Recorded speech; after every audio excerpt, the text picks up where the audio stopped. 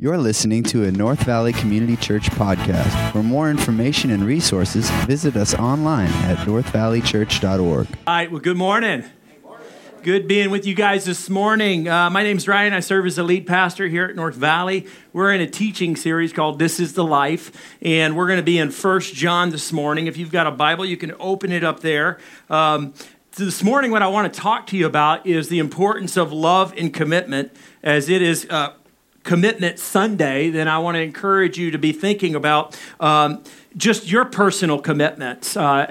We get going this morning, you've received a commitment card. Later in the service, I'm going to call you to fill that out if you feel so led, and participate and contribute towards what God's doing at North Valley to help renovate that campus. About a year ago, we started that strategic initiative to buy that land, 9 acres of land. We did it, and we're moving forward in that process. And then today's the day where those of you that have been part of the vision briefings, or you've received some communication and you just say, hey, this is where I want to be. This is my church home. This is where I want to begin to invest into God's work in the North Valley and be a part of that renovation process so we can get our church on site and do all that. So that's going to happen later in the service. This morning, what I want to do is I want to paint the picture of what love and commitment look like out of 1 John. I'll use 1 John to walk through that, and you're going to see a picture of what love looks like, a commitment of what love looks like, the promises of what God's word says when we do love and we commit ourselves to love one another and love the Lord. So we're going to see all that this morning. But to tell you, just give you an example, my wife and I, we've been married going on 14 years this December. Last night was date night at the house. And so I'm sitting at the table with my kids, and I just thought I'd just do like a little questionnaire with my kids to prep them, because later at around 8 o'clock, all the kids go to bed. Got 3 kids, 2 11-year-old twins, and then Maya, 5 years old. And so I asked the question, I said, hey guys, later tonight, mom and dad just want some time alone. You need it, 5-year-old kid and 2 11-year-olds just want some time alone. And so I just got a question for you. Who do you think dad loves first in life, second in life, and third in life? And one of my kids said, well, Dad, you've told us before that you love God first, and that's really important to you. And I said, thanks very much. You're right about that. Secondly, you love mom second. And my little 5-year-old's like, what about me? Wants to be right behind God, right in front of mom, 5-year-old little Maya. So my son says, yeah, Dad, you've told us you love mom second, and then we're third. And I said, that's right. Yeah, it's right. I do. Because, the Bible actually does teach that we are to love God with all of our heart, soul, and mind and strength. And when we try to love our spouse more than God, we try to make our spouse be God, and our spouse can never be God. And so I just asked that question to the kids so that it would frame the evening to remind them, like, hey, it's date night, I want some time alone. And then I just thought, well, this would be an interesting question. What's the priority of love for you kids? Like Sam, Riley, and open it up. Like, who do you love, kids, first, second, and third? And Riley, she's a little sharp kiddo, she says, well, I'll tell you who Sam loves first, second, and third. And I'm like, oh, well, this will be interesting. And everybody kind of put down their forks and just listening to little Riley for a moment. And she says, number one, Dad, Sam loves God. And I'm like, well, that's great. That's right. Sam does love God. Number 2, Sam loves mom and dad. And Maya's like, oh, okay. And then we're like, well, who does he love number 3? And she goes, oh, that's easy. He loves Bethany. And I mean, Bethany, I'm like, I think that's my friend's dog. And my wife's like, who's Bethany? I'm like, that's our friend's dog. I mean, she is lovable. You can see, she's almost part human, And, here she's getting tucked in at bed. That's Riley, okay? So the funny thing is that, when it comes to love and commitment, you have to ask yourself what is the priority in loving God and loving people, and how do we demonstrate that? This morning, what I want to do is I want to walk through the text, and I want to give you kind of a picture of what does love really look like? And we're going to see that God demonstrates his love perfect in the commitment of Christ on the cross. It's the greatest example of love.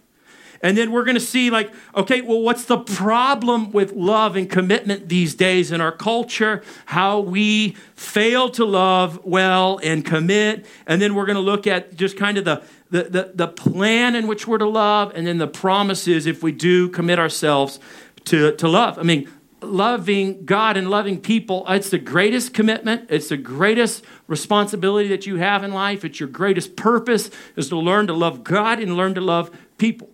I mean, it literally is. And so we're going to do this. I'm going to have you stand for the reading of God's word.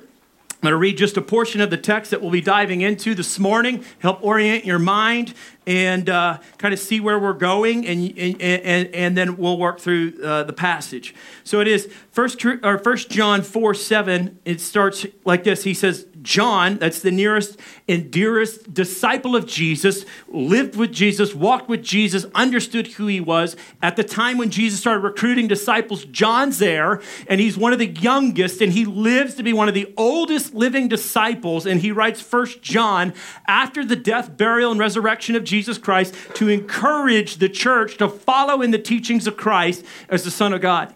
And so he writes to the churches, and he wants to emphasize love and commitment. So here it is, 1 John 4:7, he says, Beloved, he writes with this dear of affection towards the churches, all those that are called themselves Christians in the time of the Roman Empire. He says, Beloved, let us love one another. For love is from God, and whoever loves has been born of God and knows God. Anyone who does not love does not know God, because God is love. And in this, the love of God was made manifest among us. The love of God, how is it made manifest? Through Christ. Look what it says. That God sent his only Son into the world so that we might live through him. In this is love, not that we have loved God, but that he loved us and sent his Son to be the propitiation for our sins. We'll come to that word again. Verse 11, Beloved, if God so loved us, we ought to love one another. No one has ever seen God. If we love one another, God abides in us, that lives in us, dwells within us, and his love is perfected in us. This is the word of the Lord. Amen? You may be seated. Heavenly Father, we ask that you do your work in and through this time together. Give us a greater vision of what love and commitment look like in our life. Let your word orient us. Bring to us eternal values to shape our earthly experience in day to day, in family, in work, in business, in culture, in every profession that we enter into. God, I pray, and even through this Thanksgiving holidays, give us a greater vision for love and commitment as described in your scripture. In Christ's name, everybody said, amen. Here's what I want to encourage you as an introduction to just kind of understanding this idea of love is described in the Bible as not a feeling. It's a commitment to act in a way that expresses a deep affection or regard for others. In other words, love is not just some feeling. Actually, if you look up the word love in the Webster's dictionary, you're going to see that it is a feeling. They're going to describe it and define it as a feeling. But the Bible is different. And so you have to ask, what authority are you going to wrestle with or live under? Is it Webster's dictionary or is it God's holy scripture? And the way the Bible is going to describe and demonstrate love is this active choice. And the greatest way you can express and show love, just take your family, for example, is through giving gospel love. What is gospel love? Gospel love is commitment love.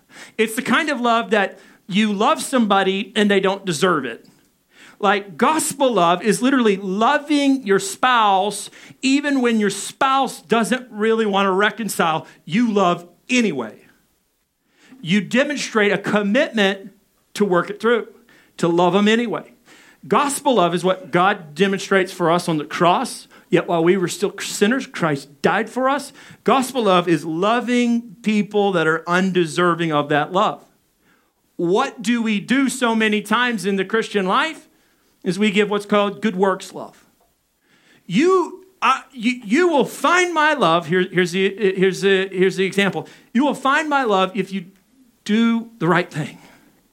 I will love you if you do good work.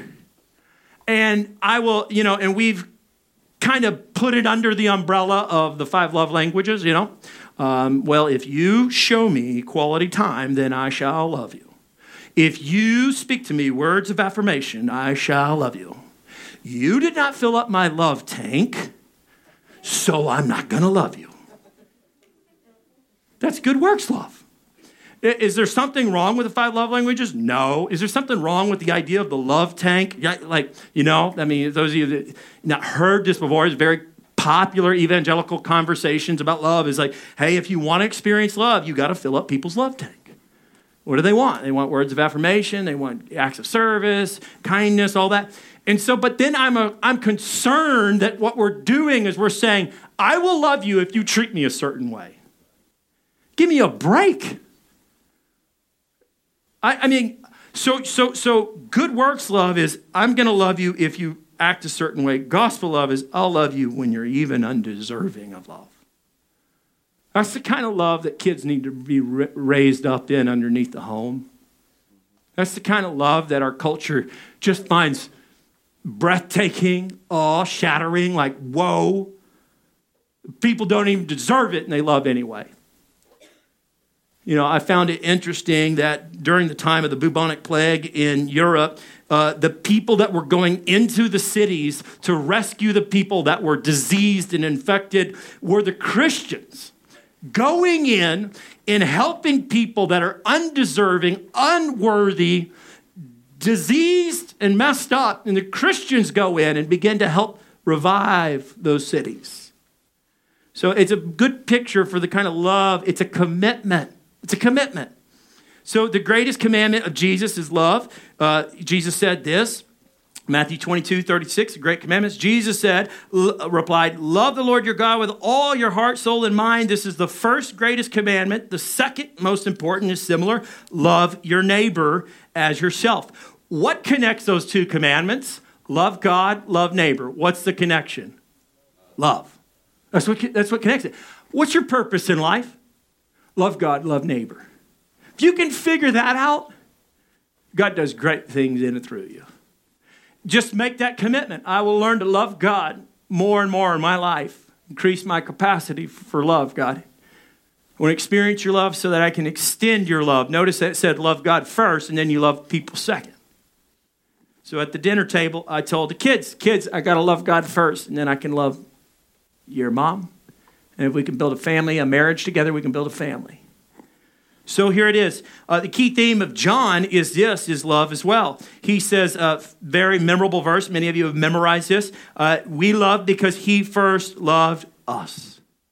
John echoes the teachings of Christ. And what John does is he doesn't leave you alone to not understand what love really looks like. So I want to give you the picture of love. Gospel love. The kind of love that we need to commit ourselves to in life. The God's greatest commitment was the cross. This is the greatest picture of love. 1 John 4:10 says this, in this is love. Not that we have loved God. So it's not that we just love God, but that he loved us and sent his son to be the propitiation for our sins. Let's say that word together. The propitiation for our sins. John already touched that once. In fact, the first time I taught on that word propitiation, I came back the next day on Monday, and I was like, oh man, there was so much stuff there in that big word called propitiation. If I can hit it one more time, Lord, that'd be great. And then I run ahead to chapter 4, and I'm like, there it is. I get to do it again. Here's what I want to help you understand. Propitiation is the idea of the work of the cross. So there's several ways, and God describes the work of the cross of God's greatest sign of love for you and for me is the work of the cross. And he describes that in God's word describes that for us to understand how we see God's love towards humanity. The first way is, here's a little graph chart that we built. It looks like it came out of Minecraft. It's kind of like retro looking. But this, let me help you orient you, and we'll get down to propitiation and understand the differences and how it's different. The work of the cross is that the Bible talks about reconciliation. You know, like that's kind of the first biblical word that comes here today that we look at is reconciliation. It literally means is that there's this type of language and it refers to like personal relationships. I mean, did you know that God wants a personal relationship with you? But the problem is with humanity's lived in sin, and you got a holy, righteous, almighty God. And so you ask, how can they be reconciled? Like if you've caused destruction in a relationship and you're not reconciled, you're at odds against each other. And the Bible describes the work on the cross as this work of reconciliation. And the human need behind that is that we're separated. And then yet the result is of the cross, God demonstrates his work on the cross by bringing us back to God through Jesus Christ. And then there's this word called redemption. And if you're in the business world, this is a term that maybe helps you understand the work of the cross. And God uses this, I think, to help illustrate and tell the grand story and the glory of Christ on the cross in multiple ways to retell the story. But it's a marketplace term. And the human need is that literally like, we're in debt. Humanity is in debt. They've fallen away from God, rebelled against God, broken his law, and literally it's like this spiritual debt that they can't get their way out of. We are spiritually bankrupt without Christ. And so we're in debt to our sin, and the Bible describes it like that. And what happens with Jesus Christ on the cross is that Jesus pays it all. He pays all of our debt. And the great news about redemption is that Jesus doesn't just pay the debt. He gives you a surplus of righteousness. So the debt's not just paid off in your account of spiritual bankruptcy, but when you believe in Jesus Christ, the debt's been paid and your accounts are full. That's good news. That's called gospel love. It's not good works love. And he doesn't give you this because you are attractive. He doesn't give this to you because you just obey and do all the right things. He gives this to you because God is love. But he's also just. He's also just, and so he'll deal with sin. And this is this idea right here in justification. The idea of justification is that in a court of law, God's law, his holy law, he's got a way in which things work. We as humanity, we break God's law, and he says, I've got to deal with that. So how do I deal with that? Imagine yourself in the courtroom. You're wearing orange. You're in shackles. You've broken the law. You've lied, you've coveted, you've stolen, you've lusted after somebody else. You've broken the law. So you stand there in the courtroom, and God the Father is the judge, right? And you're there in the courtroom, you're in the blazer orange, you got the chains. Sheriff Joe might even be in the room. You're sitting there and you're in the chains and you wonder, how in the world am I going to get out of this? And what happens metaphorically is God comes down and he takes that orange jumpsuit and he places over you a robe of righteousness and he says, I'm going to declare you righteous because I have the power and the authority to do that. And you walk out of that courtroom being justified and made right. And you are so undeserving. That's gospel love. John wants us to see that God sent his son to show us what love looks like. And it came at a high commitment. He justifies us. He declares us righteous. That word justification means declared. So like when God looks at you as a believer, he declares that you're righteous, not because of what you've done, but because of what Christ has done. And the perfect work, the good work that it took to get you in the right status was Jesus Christ. And all we do is simply believe in him. And so while we were guilty, Christ takes our guilt and takes our sin and shame and goes to the cross. And we are, in a sense, pardoned. And then there's this word propitiation. Propitiation is good news because what it says to us is that there's a holy, righteous, almighty God and he has a righteous anger. His righteous anger is against sin. His righteous anger is against injustice. Every rape, every killing, every corruption that you see and injustice that you see, you need to know God hates that. And he's a great God of love, but his love is just. And so he's going to deal with that. And so how does he deal with that? He does it through this biblical word called propitiation.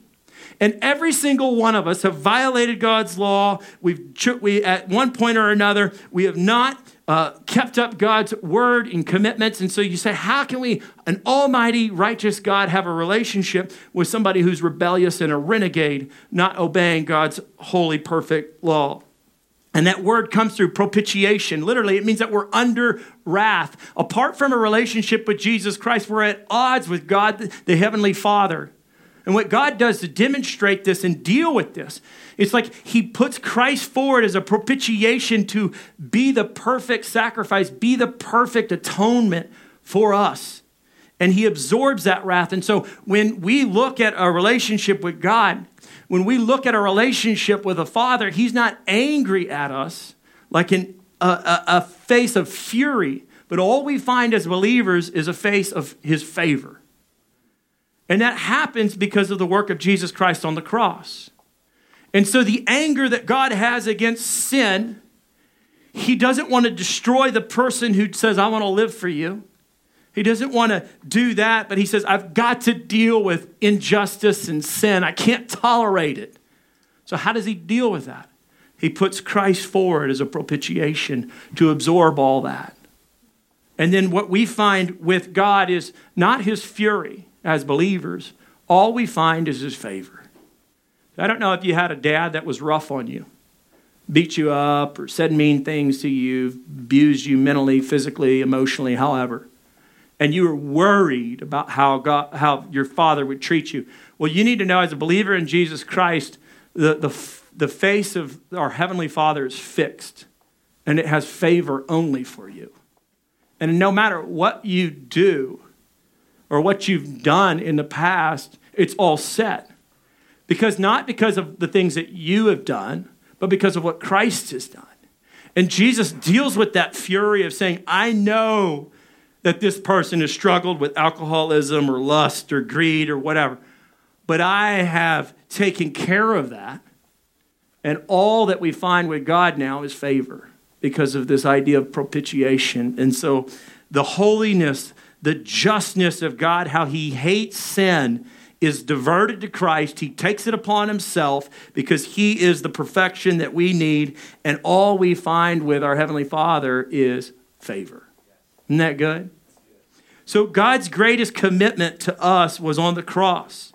And this idea of propitiation, John illustrates that because he wants us to see that God has demonstrated love at a great, great commitment.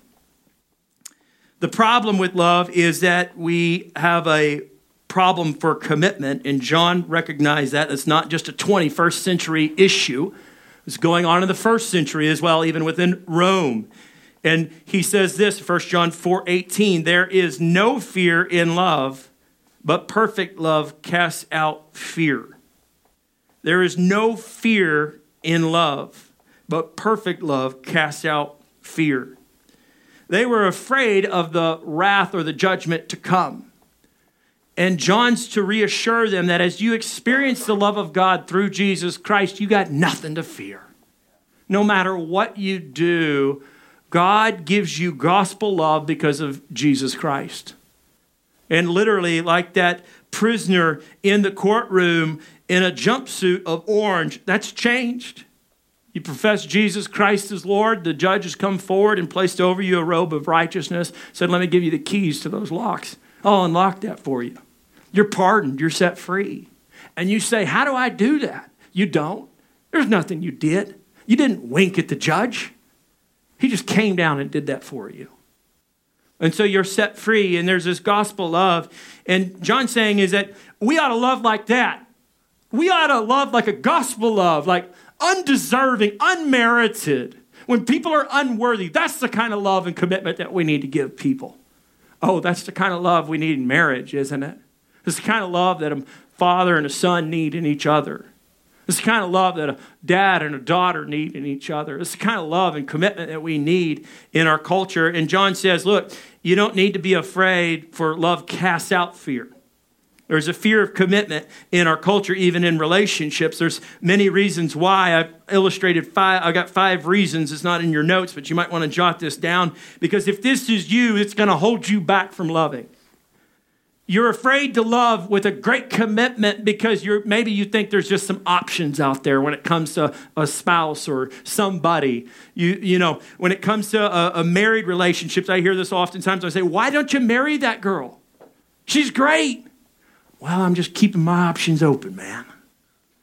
I'm like, you go into Starbucks today, man, there's too many options. What do you want? I want a caramel macchiato, double espresso, extra shot of blah, blah, blah. You're like, what'd you just say? There's like options everywhere. We live in a culture where there's lots of options. There's a fear of commitment because we have so many options and we want to keep our options open. There's a fear of commitment today in loving people because we know it takes a lot of time. If you're really going to love somebody, even the ones that are tough, it takes a lot of time, doesn't it? And wear you out. You can the fear of commitment in our culture is people feel trapped. If I really commit to love this individual, I'm trapped here. Or there's a fear of failure. If I love this person and they don't love me back in return and I fail and it doesn't work out, I'm a failure. Or there's the fear of past hurts. You got a lot of past hurts. Maybe you know, when it comes to the marriage, your mom and dad divorced, so you, by nature, you just don't want to commit. You want to keep your options open, and you don't want to perpetuate that problem. You know, it's funny, in the 1960s, young men and women were getting married in their early 20s, and then today it's in their late 20s. And they're delaying commitments. And I think much of that has to do with the new emphasis, and I think it's great, is ladies are getting college educations, and that's wonderful, but there's also this perpetual pattern of just trying to express love without commitment. So you have more and more people that want to live together without commitment, right? You have more and more people that want to say, oh, we love each other, but there's no commitment. I wear a wedding ring, right? What is this, a sign of what? Commitment. It's a sign. I'm committed in this. The result of this non-committal culture, I'll call it, is that 1/3 of babies born in America today are born without a loving mom and dad in a commitment. I mean, they're in your family, right? They're in my family. I can't even name all the kids that are running around across the country. And so, why is that? Because we're afraid of commitment. What is the greatest testimony of our Christian faith? Love and commitment. That's what it is. Why is that? Because God demonstrates that, this gospel love. That when people aren't deserving, they're going to get loved anyway. What do? Well, you got to demonstrate your love really, really well, work really well, and then I'll love you. That's not gospel love. That's good works love. Put the test on your own marriage and ask the question, do I give you gospel love or do I give you good works love? Ooh, that'll be an interesting lunch conversation. Do I love you with gospel love or do I love you with good works love? And do me a favor and don't be so defensive. Just listen and see what they say. And then say this, I'll make a commitment to love you more with the love of Christ. I'll make a commitment because of the love that God's working in my life to love you more like that. You don't want to do your kids like that. Oh, you'll get my love and my favor when you behave perfect. Like good works love. So the problem with love and commitment is this fear of commitment. It's a non-committal culture. And Christianity calls us that we ought not to be afraid to love. And so the question is how do we love when it's not easy? How do we love when it's not easy? And in John, he writes this. It says, 1 John 4:21, and this is the commandment we have from him. Whoever loves God must also love his brother. Not, hey, this would be a good idea. Hey, this is an option. But no, like literally, John, what he's doing here is he's referring to the commandments of Christ. He says, this is a commandment that we have from him. That's Jesus. And John's echoing Jesus. Whoever loves God, you say you're a Christian, must also love his brother. That's the brother and sister in Christ. It's the church is described as like a family. Let me show you a picture of my brothers. We look like Mumford and Sons in this picture. I grew a beard because I wanted to put a little pressure on Pastor Jonathan and the rest of the committee, the team, to get us on site. And I said, I want you to look at my face every day. I'm not going to shave until we get on that campus. And he's like, oh boy, that's interesting. So that's hence the beard. So men, if you want to just not shave and join the Nazarite vow, you could do that. And we'll shave when we get on site.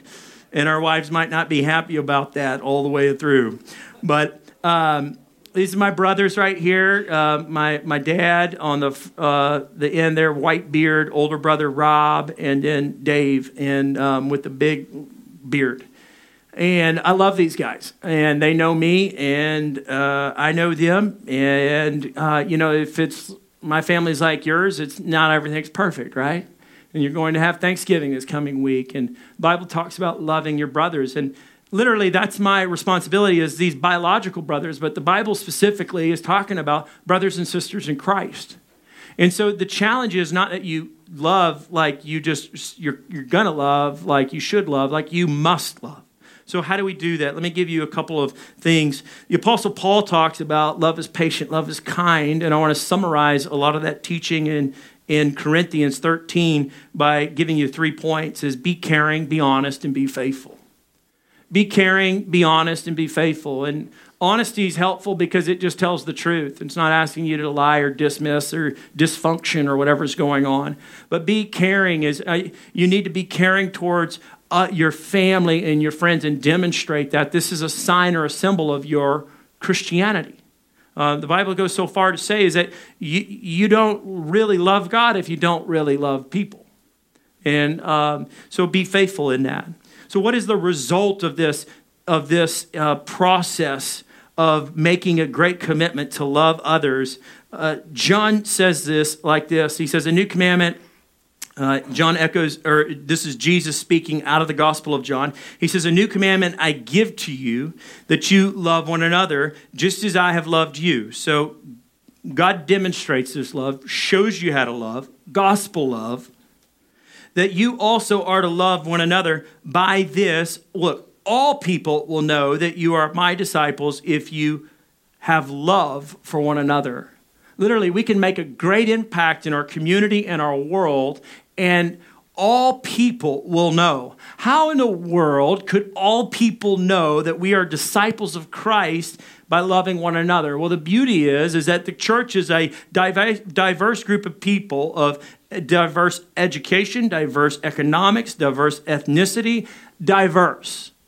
And when we love people, literally our lives go into all spheres of influence into the world in the church and around the world, and we're to show the love of Christ to all people, and all people know that we're true Christians by the way we love one another.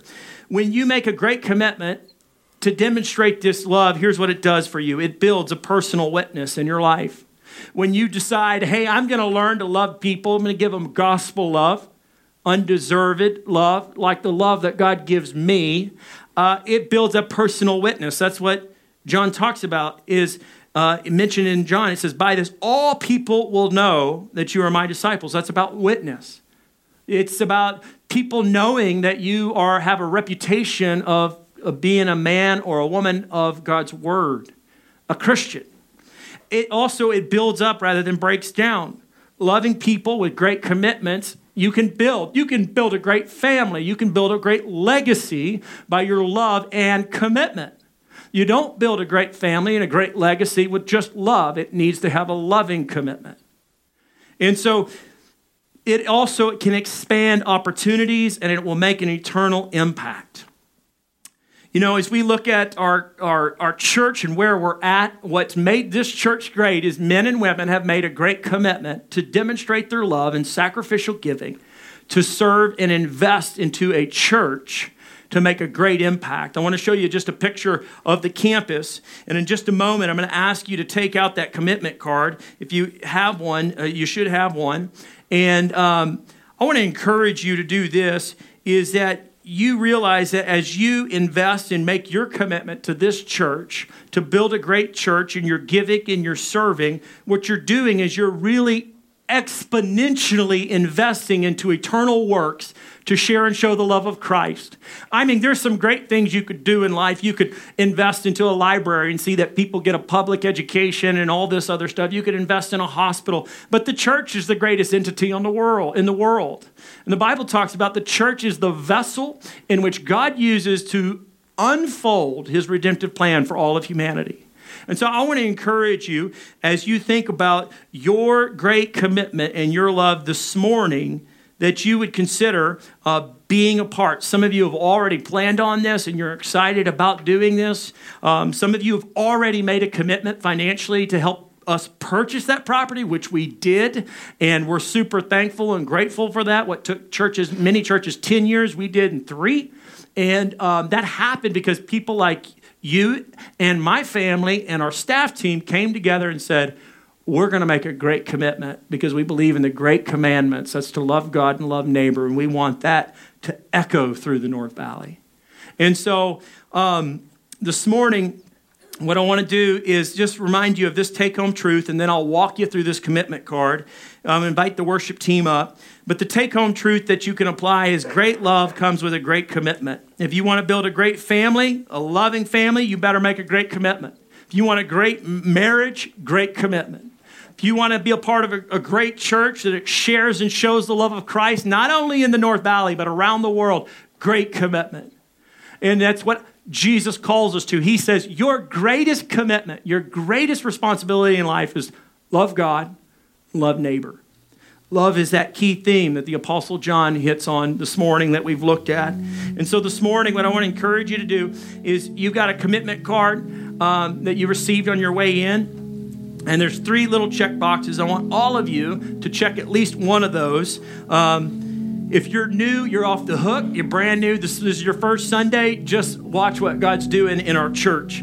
But the first one says this. It says, I want to be a part, and I'll give above and beyond my regular tithes and offerings a one-time gift.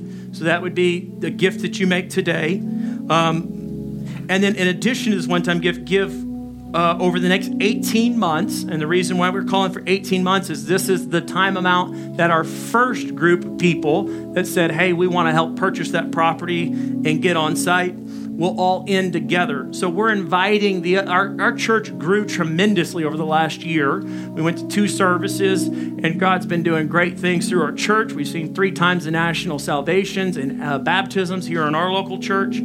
And in 18 months, we'll wrap up everybody that commitment. And so if you're new and you've made that decision already today, I want to encourage you to just check that first box. Many of you came already with this filled out. You just check that. And then Pastor Jonathan's going to be in the middle of the theater. We're not in a worship center, but we can call it the worship center.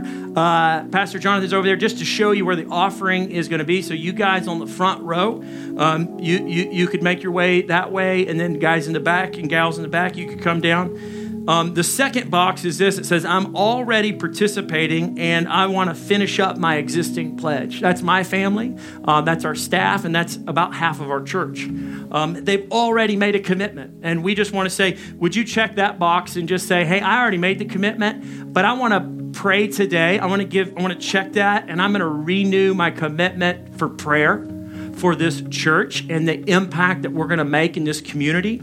And so if you check that, you can put that over there in the offering. And the last one says, I'm already participating, but I want to increase my pledge because I got an opportunity financially to make that happen. So I want to do that today.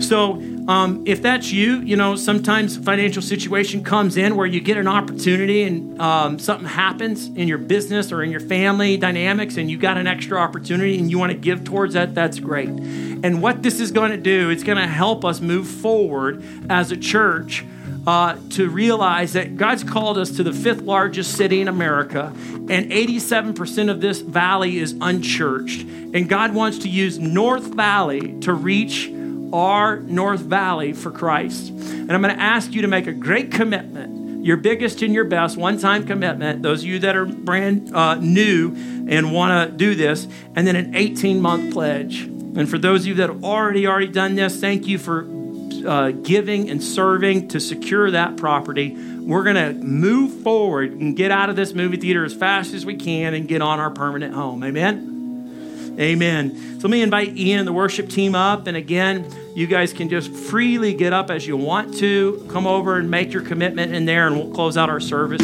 Thank you for listening. To become a supporter of North Valley Community Church, give online today at northvalleychurch.org.